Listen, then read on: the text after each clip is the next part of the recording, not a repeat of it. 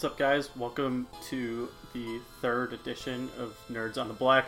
I'm Zach Gifford again here from Birds on the Black. This will be the third episode of the new podcast, Periscope Nerds on the Black. I'll be joined today by John LaRue of the Hardball Times and Viva Alberto's. We'll be going through some of our all-time picks, both Cardinals and players we've seen.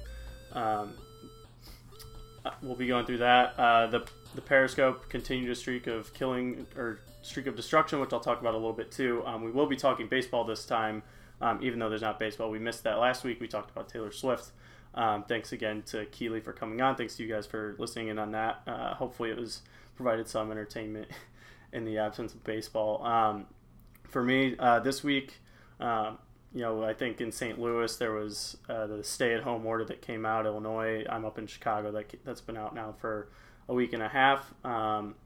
And you're releasing to Jason? I don't think so, but I guess I don't actually know. So we can ask him once he's on. John will be joining probably in about 15 minutes. Again, I think Jack Flaherty went through his all-time team. We could talk about his a little bit too. Just something we're trying to find baseball content to pass the time. I think things have been pretty slow. We saw today Noah Syndergaard in a total Mets move hit the DL. Is going to be having Tommy John.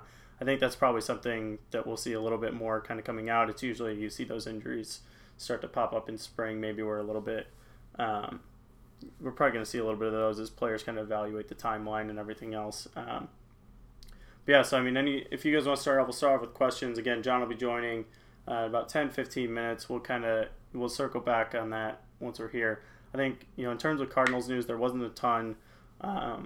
Nothing's really come out. It sounds like the MLB best case scenario is going to be, a June start time, and I've heard July 4th tossed around a lot. It sounds like, baseball in May isn't going to happen. We'll see how it goes. I'm hopeful that we'll get part of a season at least. It'll be interesting to see how they remake the schedule. But I think for now, things are going to be pretty slow on the baseball front. But we'll talk all-time teams. Nerds. Yes. Stats STL Cards had a good Periscope the other day. So apparently our Cardinals Twitter community is very talented.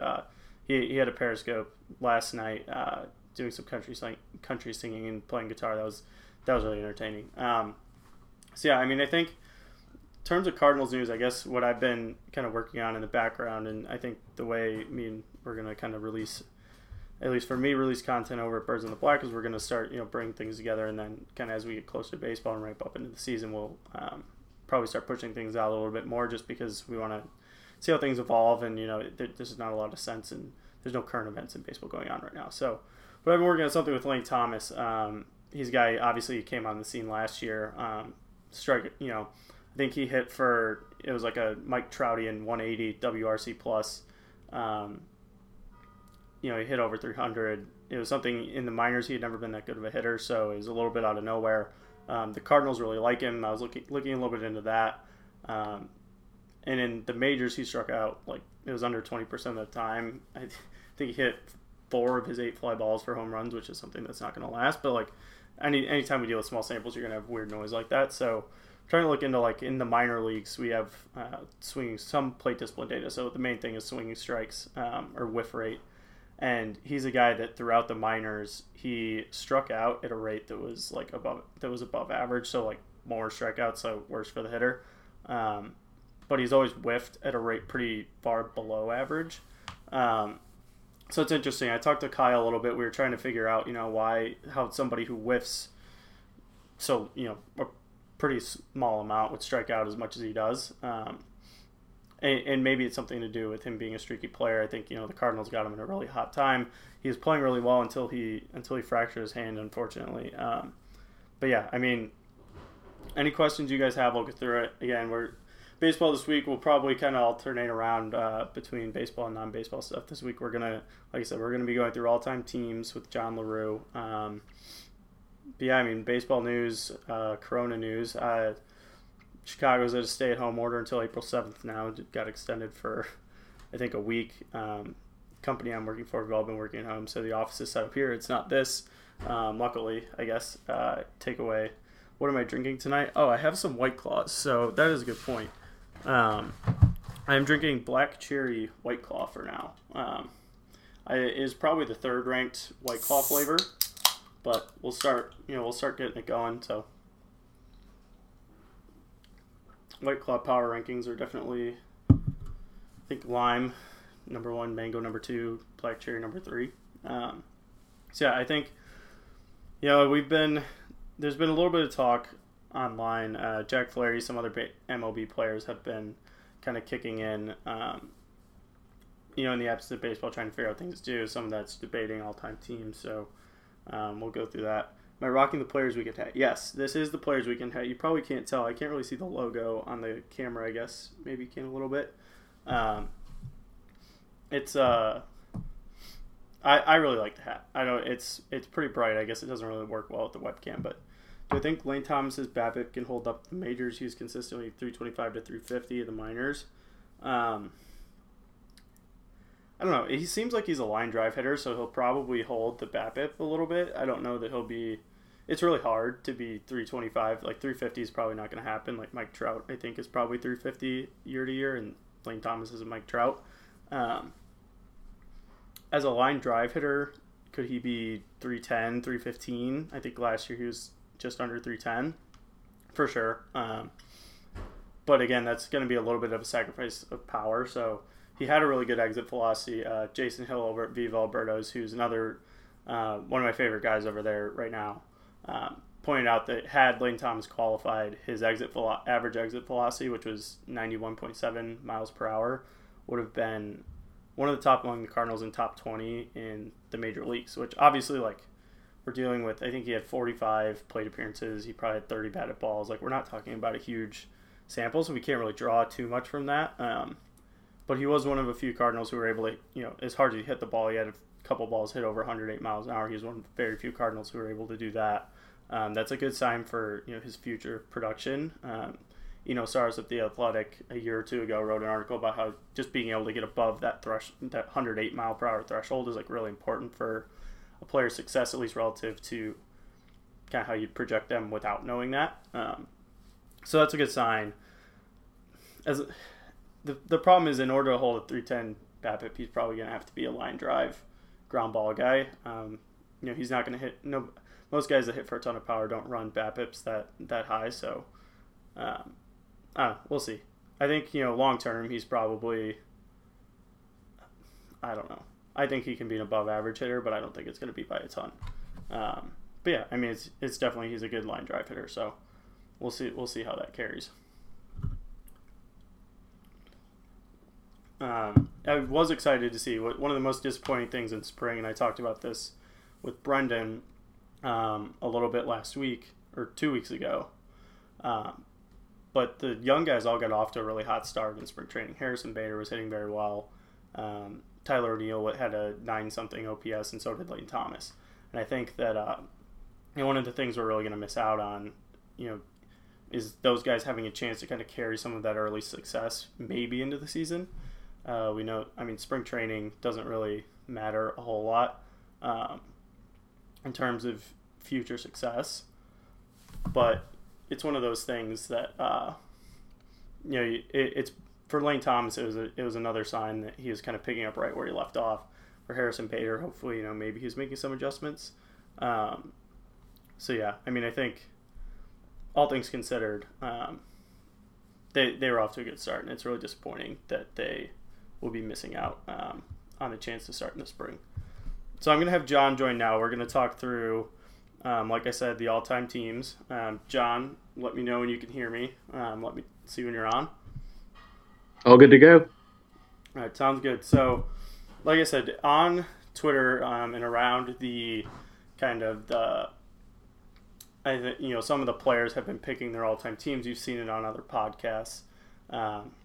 We wanted to obviously take a little bit of a Cardinal spin on this, but also, kind of touch on all of Major League Baseball as a whole. So I think, me and John went through, we picked 2 separate teams. So the first one is going to be all-time players that we've seen, or at least players that we've maybe not seen live, but have played while we've been kind of like baseball conscious, I would say.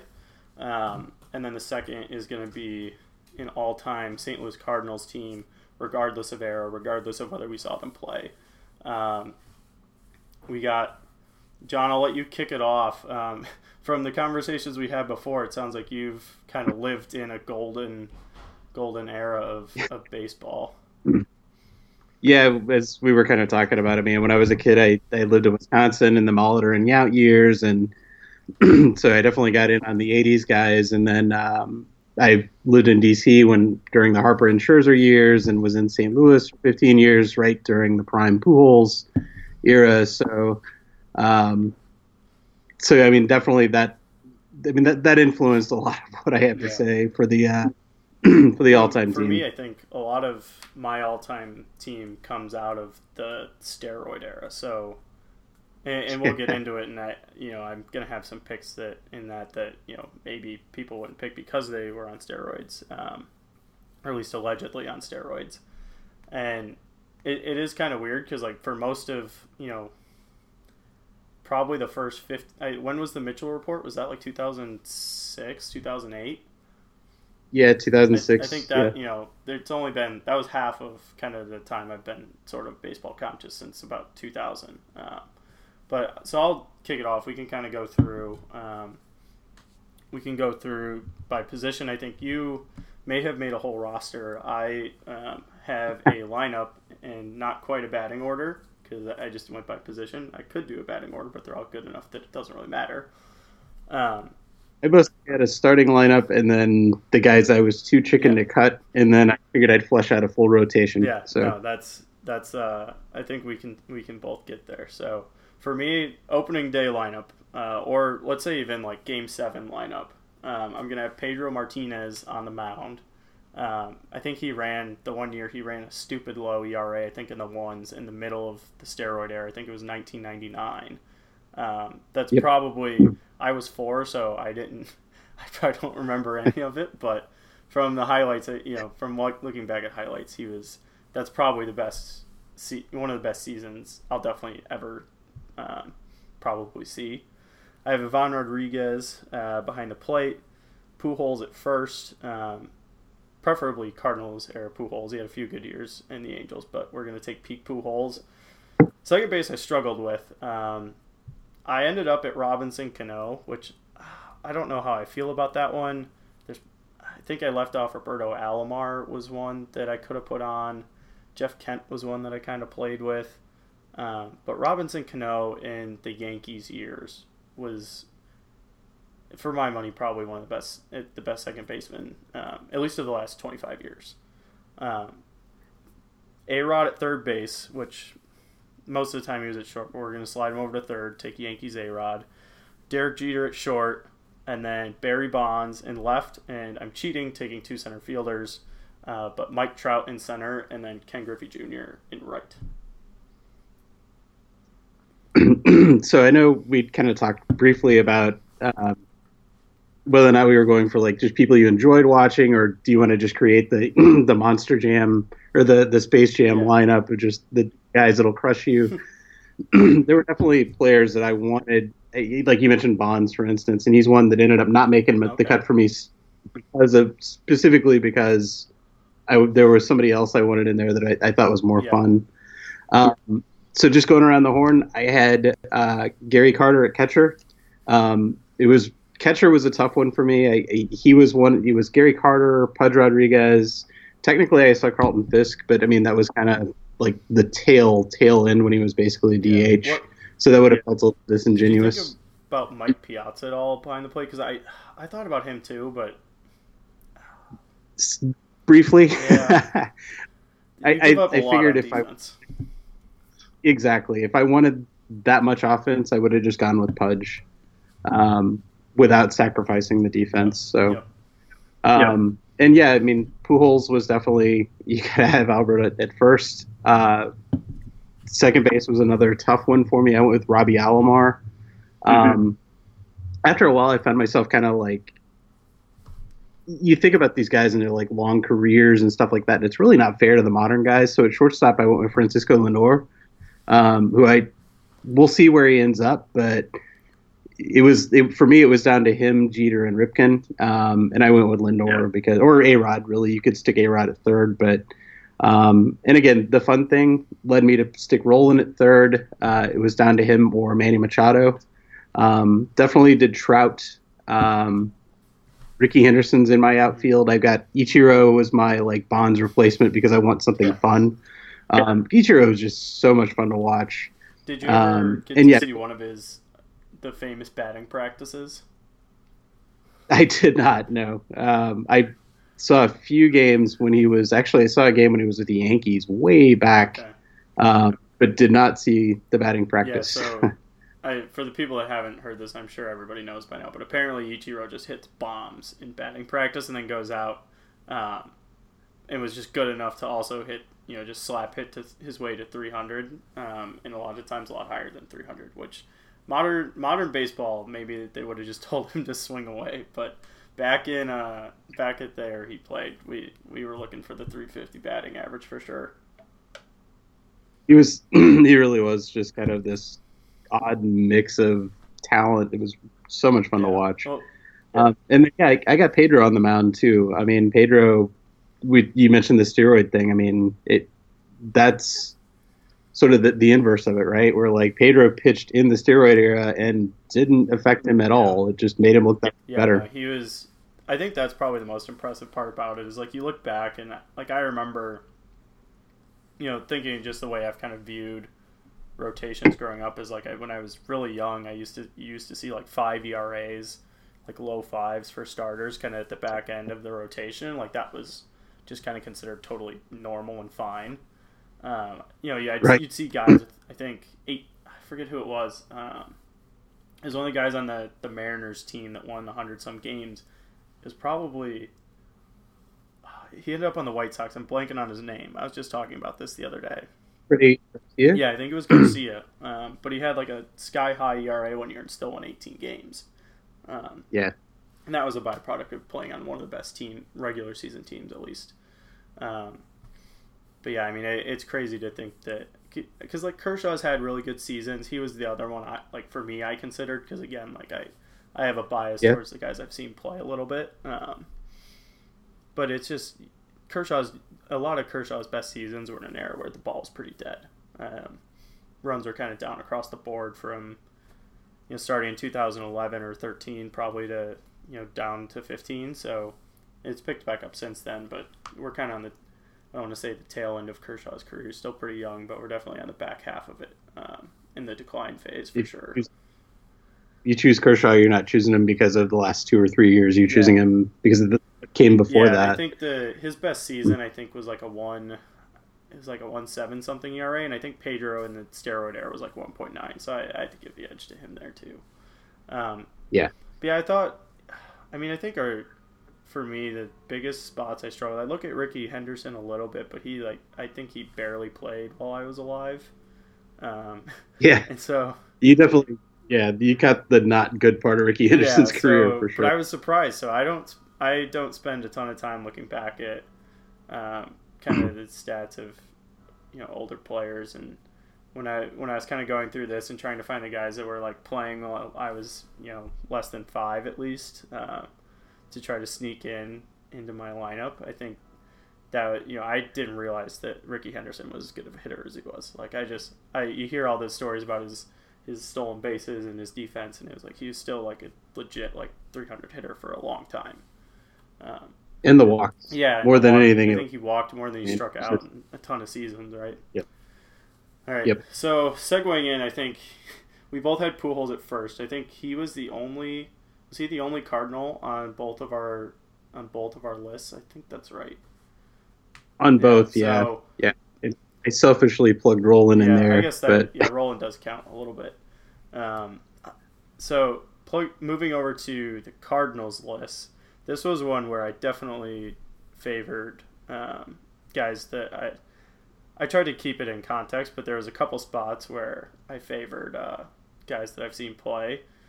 Or at least struggled with guys that I've seen play. So I'll start on my infield, and then we could kind of go back and forth with this one. But I think we're probably going to agree a lot here. So I start with Yadi Molina at catcher, Pujols at first. I actually struggled a lot with that one because I wanted to put Mark McGwire in there so bad. And I was trying to justify like Pools could play left. I could, he did technically play left a little bit. I think he played third a little bit, but Yep. I couldn't move off him at first as much as I wanted to include Big Mac. Rogers Hornsby at second, and then I had Roland at third, and of course Ozzy at short. I'm sure we probably have a lot of overlap there. Yeah.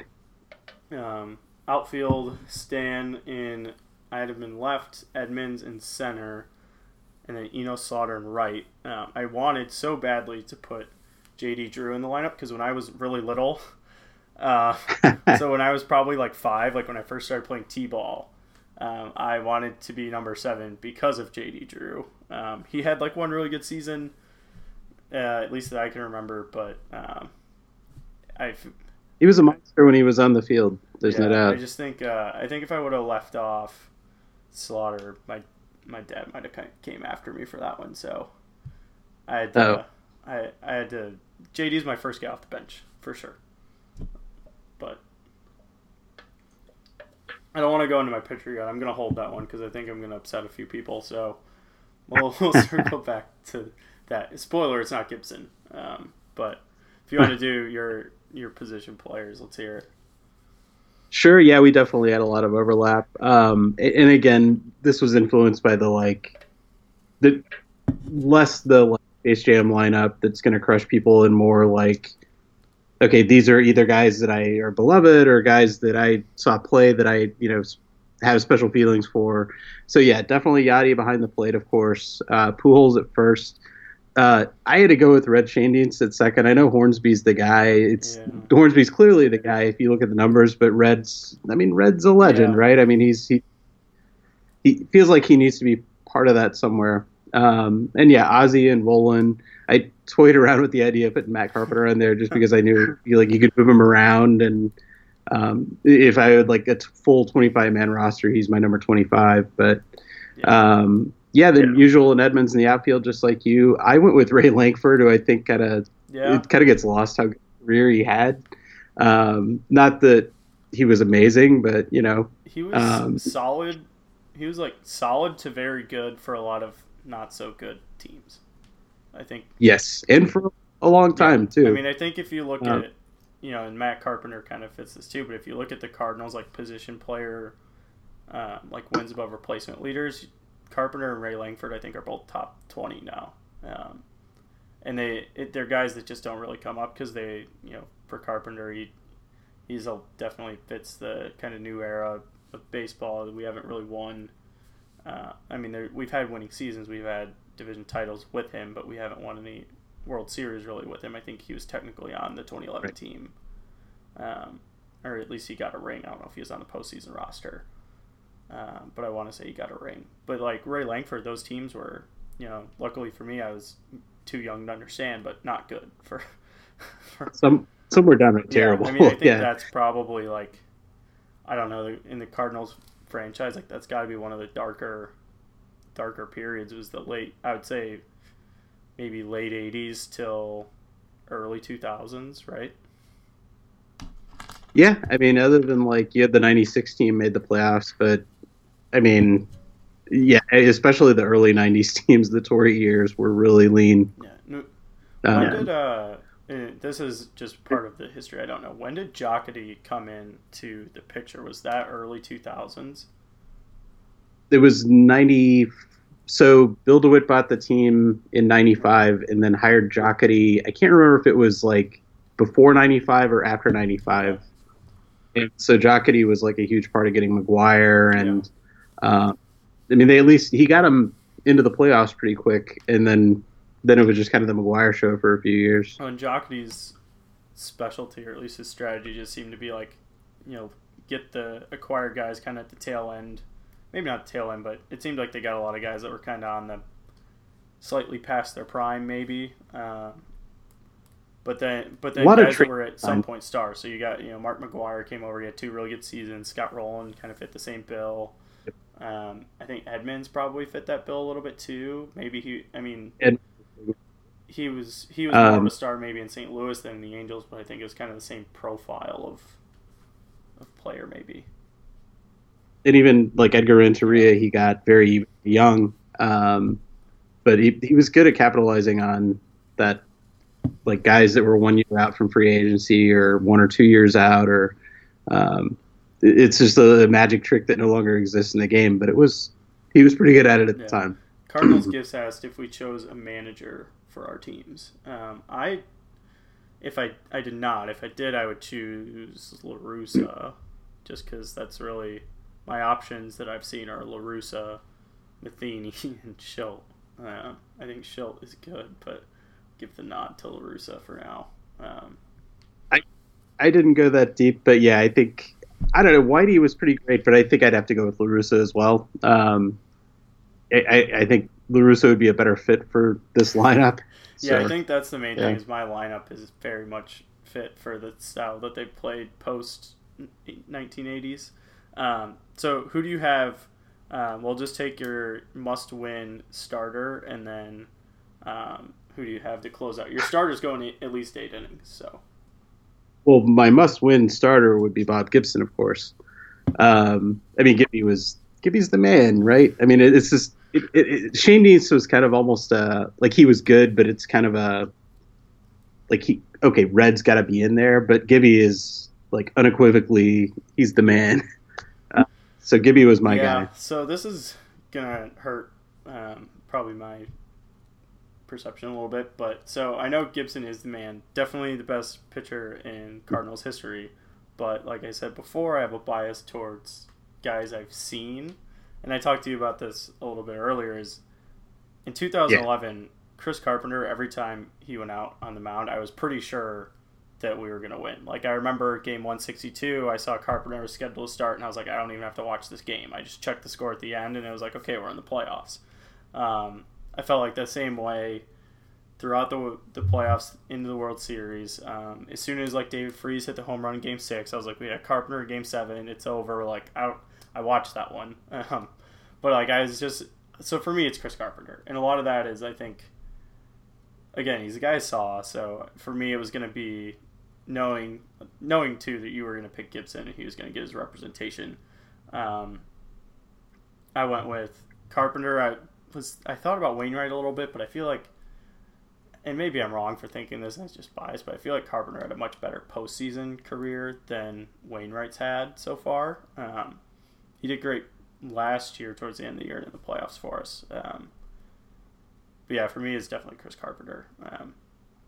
Just kind of the screams, the. I mean, he was. I remember against.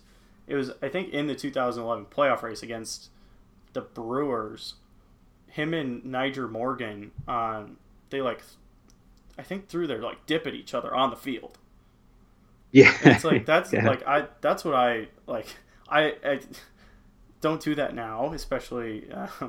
Don't do it in your social distancing, but no, that like stuff like that, like that's just for me, like that was what I kind of grew up watching. Where, yeah, I think I was like 15, 16 when the Cardinals won the 2011 World Series. That's kind of when I've been a fan my whole life. I watched my whole life, but that's kind of when I first started watching everything. So, checking the scores every day, watching the highlights every day, getting MLB TV, and kind of going through all that stuff. So.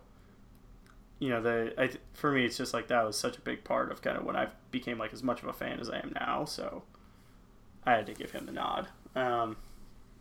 Probably 25 other organizations. If you chose somebody like Chris Carpenter, nobody would bat an eyelash. Really, I mean, he had a hell of a run, and I mean, especially we talk about like this is a La Russa style team, right? I mean, like Carpenter was the king of the red asses, and I mean, he would be perfect with this like rolling lineup and. Yeah. Some of these other guys we're talking about. All right, I at least didn't remember when I was kind of looking back at some stuff that Carpenter used to be able to run it up to like 95.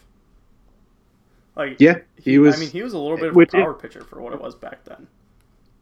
Yeah, especially then. I mean, he had some queso. And the breaking ball is filthy. I remember on MLB or what was it, MVP Baseball. I had. On GameCube, I had MVP 2004 and then 2005. And I always remember thinking that if like Adam Wainwright and Chris Carpenter were ever in real life, healthy at the same time, like they always were in the game, the Cardinals would have had the best 1-2 in baseball by a mile. But it seemed like they were never healthy at the same time. So what kind of started this is I saw, like I said before, MLB players that were kind of going through this on their own in their downtime. So Jack Flaherty's, I think he talked about it a little bit with John Boy, who covers, he podcasts about the Yankees now. He covers most of baseball. You've probably seen his YouTube videos. He found as much about the Astros hacking or sign stealing scandal as MLB did just by rewatching games. So great investigation by MLB there.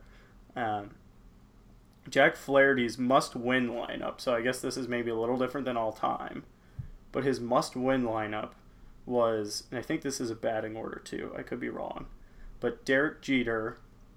So I guess you have to have Mr. November in there. Ken Griffey Jr. in center, batting second. He's got Pujols at first, batting third. Bonds in left-hitting cleanup. Hank Aaron in right, which neither of us took. I mean, I couldn't have taken Hank Aaron, but you didn't. I was surprised.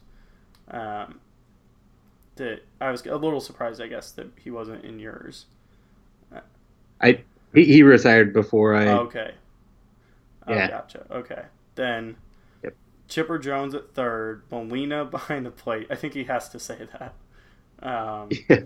And then Roberto Alomar at second and Bob Gibson on the mound. That's a pretty solid lineup. That's a good lineup. There's a few that maybe I'd poke at a little bit.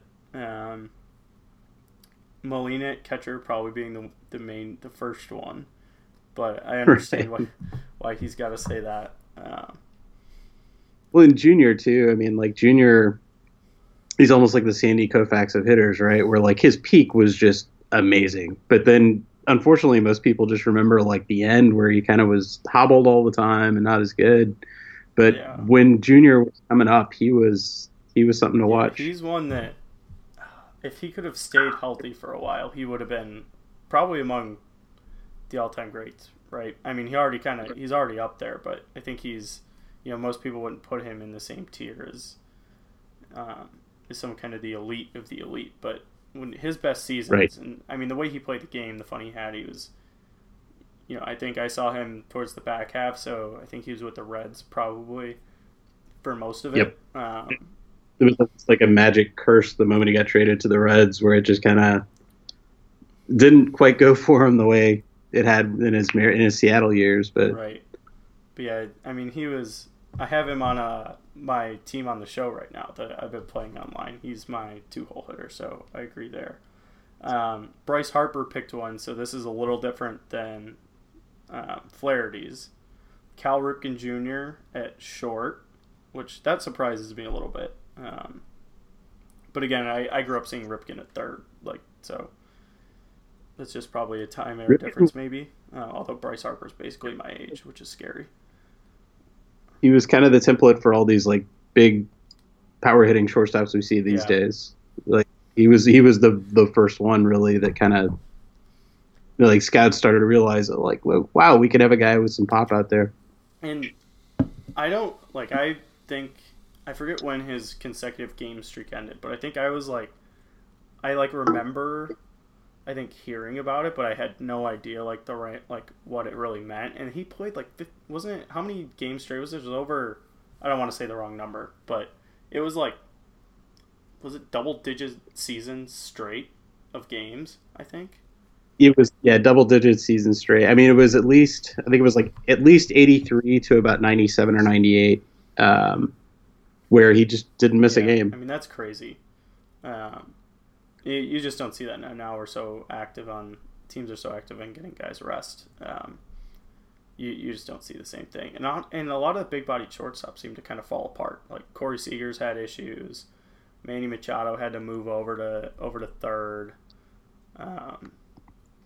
Even A-Rod, I think, was probably headed there. It worked itself out because he was there with Jeter, but yeah, I think that was kind of in the works before he even went over there. And then even he at third kind of fell apart pretty quickly after that, which maybe there were some other reasons for that, but Nice. Right. but yeah, it's kind of crazy to see. The only memory I really have of Cal Ripken Jr. was I would always draft him on Backyard Baseball 2001. And I hated his batting stance though. He had this weird like he'd do this like circle with his hands and like stand straight upright, and I'm sure it would. And Yep. I hated it in the game. I couldn't hit with him, but I had to pick him because like I would always pick the main major leaguers, and I'd end up with 5 shortstops. I'd have like Nomar Garcia Parra playing left field. Derek Jeter would be like second base, and I always picked Barry Larkin too, which he's another guy that he's like shockingly good, and just in an era where he was maybe, I don't know, the 5th best. Is he even top 5 of like the era he played in terms of shortstops? Like, it's close. Yeah. So one of the first things I did is I was like, well, I'm going to look up the Fangraphs WAR leaderboard for like basically when I was conscious of baseball. So like 85 is, like when I was 9 years old until now. And Larkin was like 2nd or 3rd on that list at shortstop, and it was behind Ripken and Jeter. So I looked up the same list because I wanted to see the guys that were good before I was conscious and that like barely creeped in. So I think I also used 85 as my reference point. But yeah, he was 2nd on that list. Like, I mean, obviously it misses some parts of the career of like obviously Ripken. But it was crazy that he was as good as he was for as long as he was, and still kind of not necessarily an afterthought, but definitely behind some of these guys in the pecking order. Like I don't think Barry Larkin's making a lot of these all-time lists.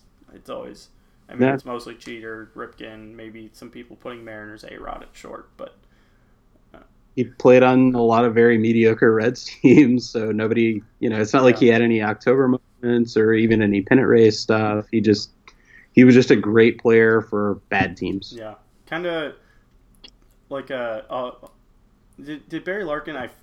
He's in the Hall of Fame, right? So kind of like the Hall of Fame version of Ray Langford for the Reds. Yes, exactly. Yeah, same story. Exactly. Talking about with that. Yeah. One thing about our Cardinals teams, and I don't know how some of our fans are going to think about this one, but we didn't have a lot from the '80s teams.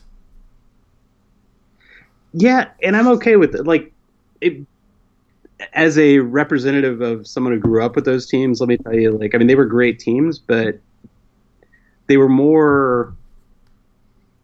It was the team that was great. It wasn't so much any one or two specific players, other than Ozzie, of course. Yeah. But look, Willie McGee was a great player, but am I going to choose him over Jim Edmonds? Probably not. Or Tommy Herr, same kind of thing. Like Jack Clark. Jack Clark had some great years here, but he was no Albert Pujols. Yeah, that's what. So I was talking to my dad a little bit to kind of get more context on some of these guys I didn't see, and we were coming up, and this kind of gets back to sort of the trend we were talking about Jocketty, but even extending back for 20 years or so, is the Cardinals have had a pattern for a long time of getting like big names for like a season or two at a time. So Keith Hernandez, I think he won an MVP with the Cardinals, and like I wouldn't even consider him at first base before, like obviously not before Pujols, but he'd be below McGwire for me.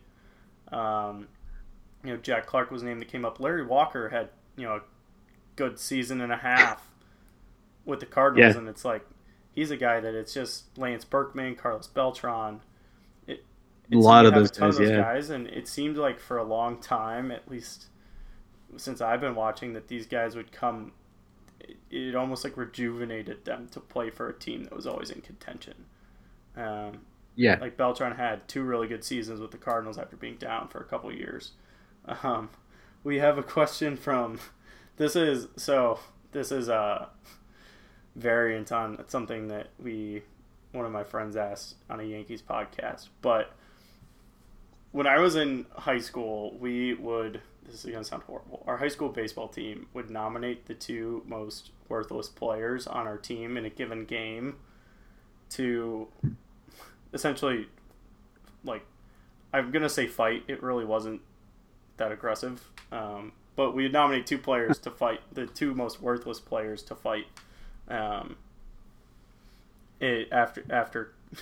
After games, which hopefully I don't get in trouble for this now, but somebody asked, who are the 2 most worthless players on the Cardinals, we'll say from 2019, that we would nominate to have that fight?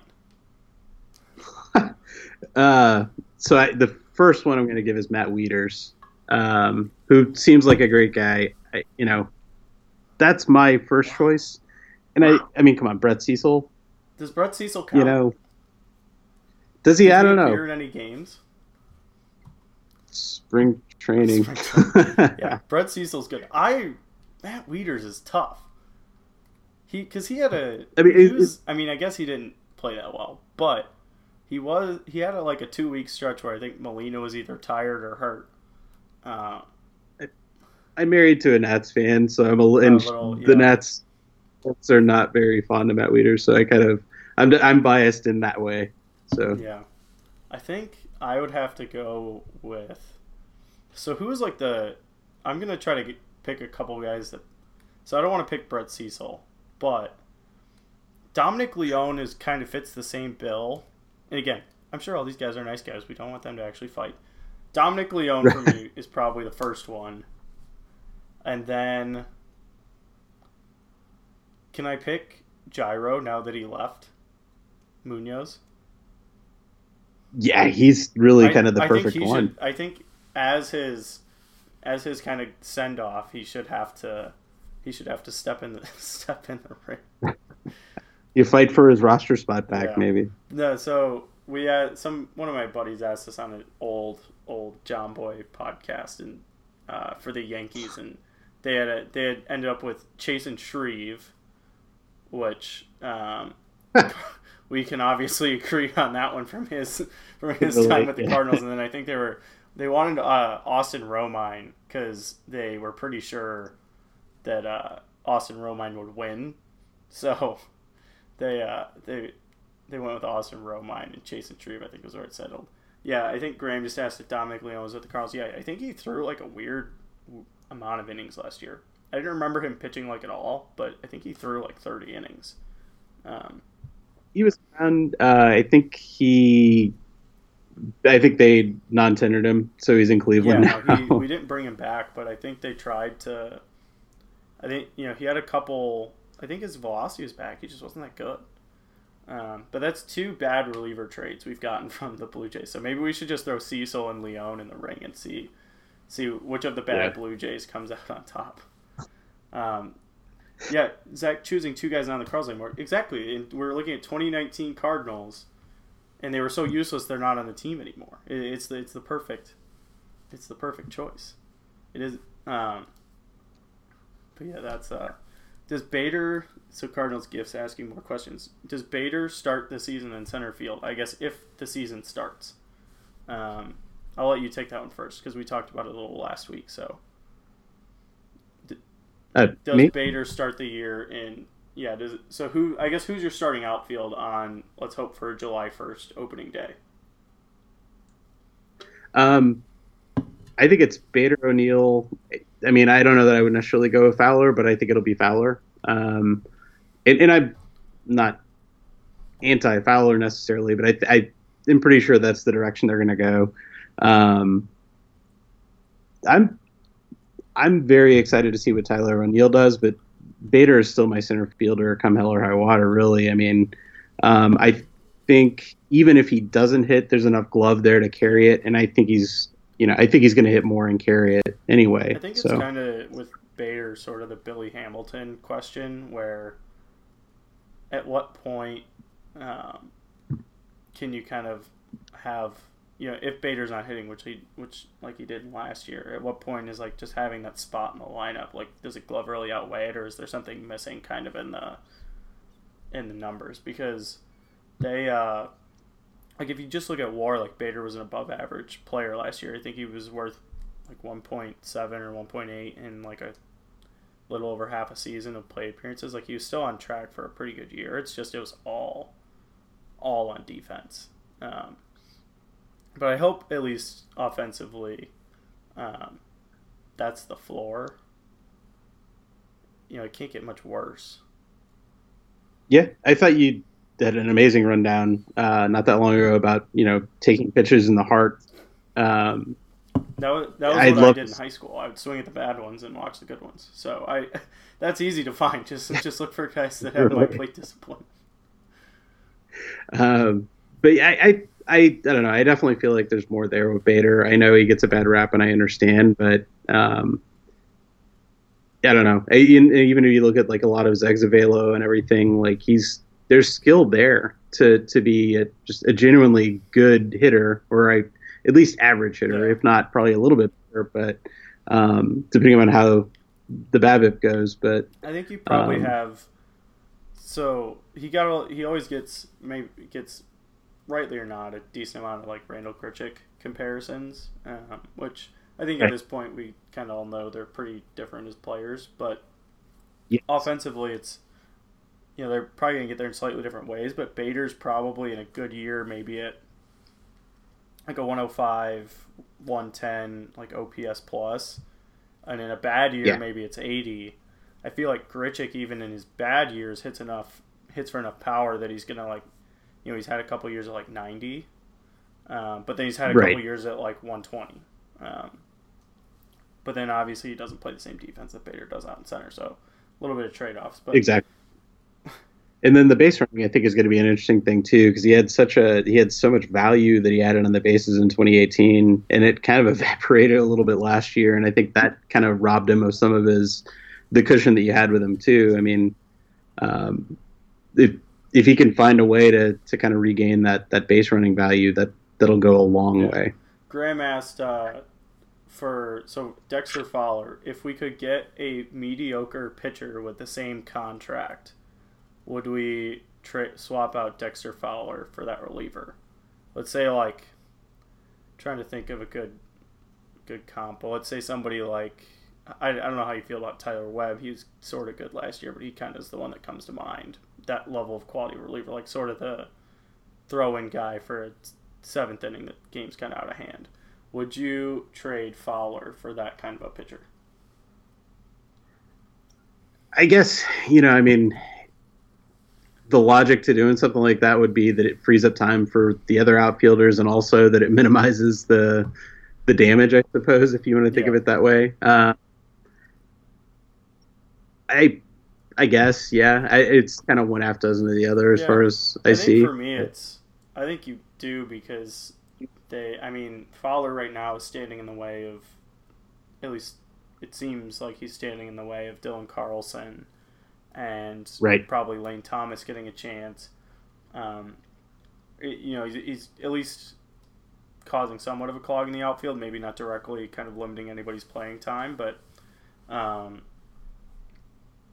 I think that if you I think right now the pitching depth's a little bit of a concern to me. I mean, pitching depth always is, just because you never know, like with injuries, you never know with relievers who's going to just totally lose it. So I think, having another dart to throw at the board is helpful, and then you open up a little bit of playing time for some of the younger guys that I think we need to see. So yeah, I probably do it. You don't want to be paying a bad reliever that much money, but we've kind of done it with Cecil and Miller and Leone, not so much money-wise, but definitely giving away major league talent. So, I guess you could probably swallow it if you need to, assuming you have to keep that money anyways, which it appears they do. Worst case, it